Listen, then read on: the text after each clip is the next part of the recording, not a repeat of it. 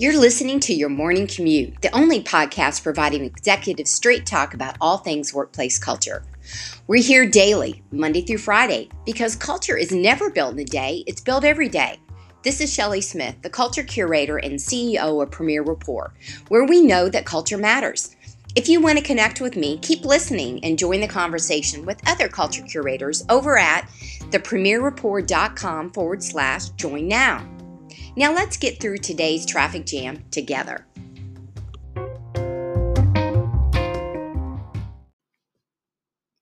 Today on the morning commute, I want to answer a question that I'm asked a lot, and it's about having and finding and getting and keeping the right team members.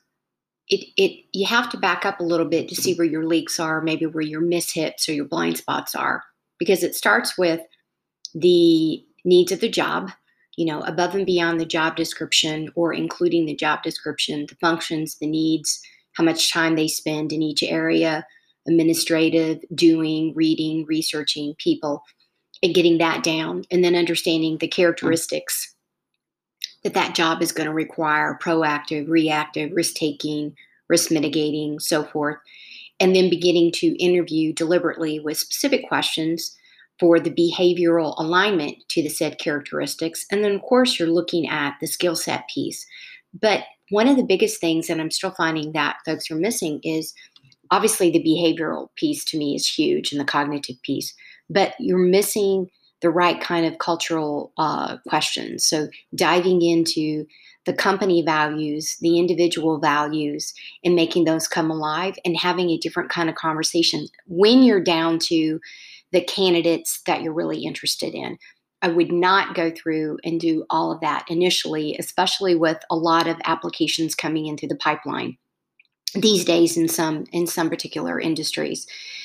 But being focused on who gets it and who really wants it and why they want it, and then understanding their capabilities will help you look at your current staff above and beyond like a 9-box rating, but also help you add to the team and further define the roles that you're looking for, which attracts the right humans that you're looking for, and then helps you better interview and then deliberately bring people on from an onboarding standpoint, because you're connecting all of those points along the way of the job to the values, to the characteristics of the job, to their behavior, to their motivation, to their deliberate onboarding, and what to expect during the onboarding process, what kind of feedback they're going to get, what kind of feedback you expect of them as well. So it's not one thing, it's a multitude of things. And you really have to stop and see, where are you really confident that you're hitting home runs in that list of procedures, and where are you missing the boat and you want to tighten up? The most frequent things that need to get tightened up, well, actually, there's a few. A few things that need to get tightened up is clarity around the job needs, which leads into the characteristic piece.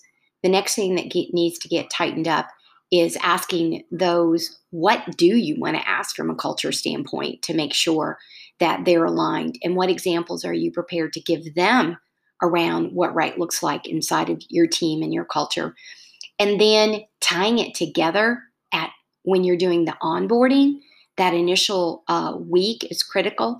And then giving them during the onboarding process, week 1, expect this, week 2, this, week 3, this, week 4, this, 2 months in this, 6 months in this, 12 months in this.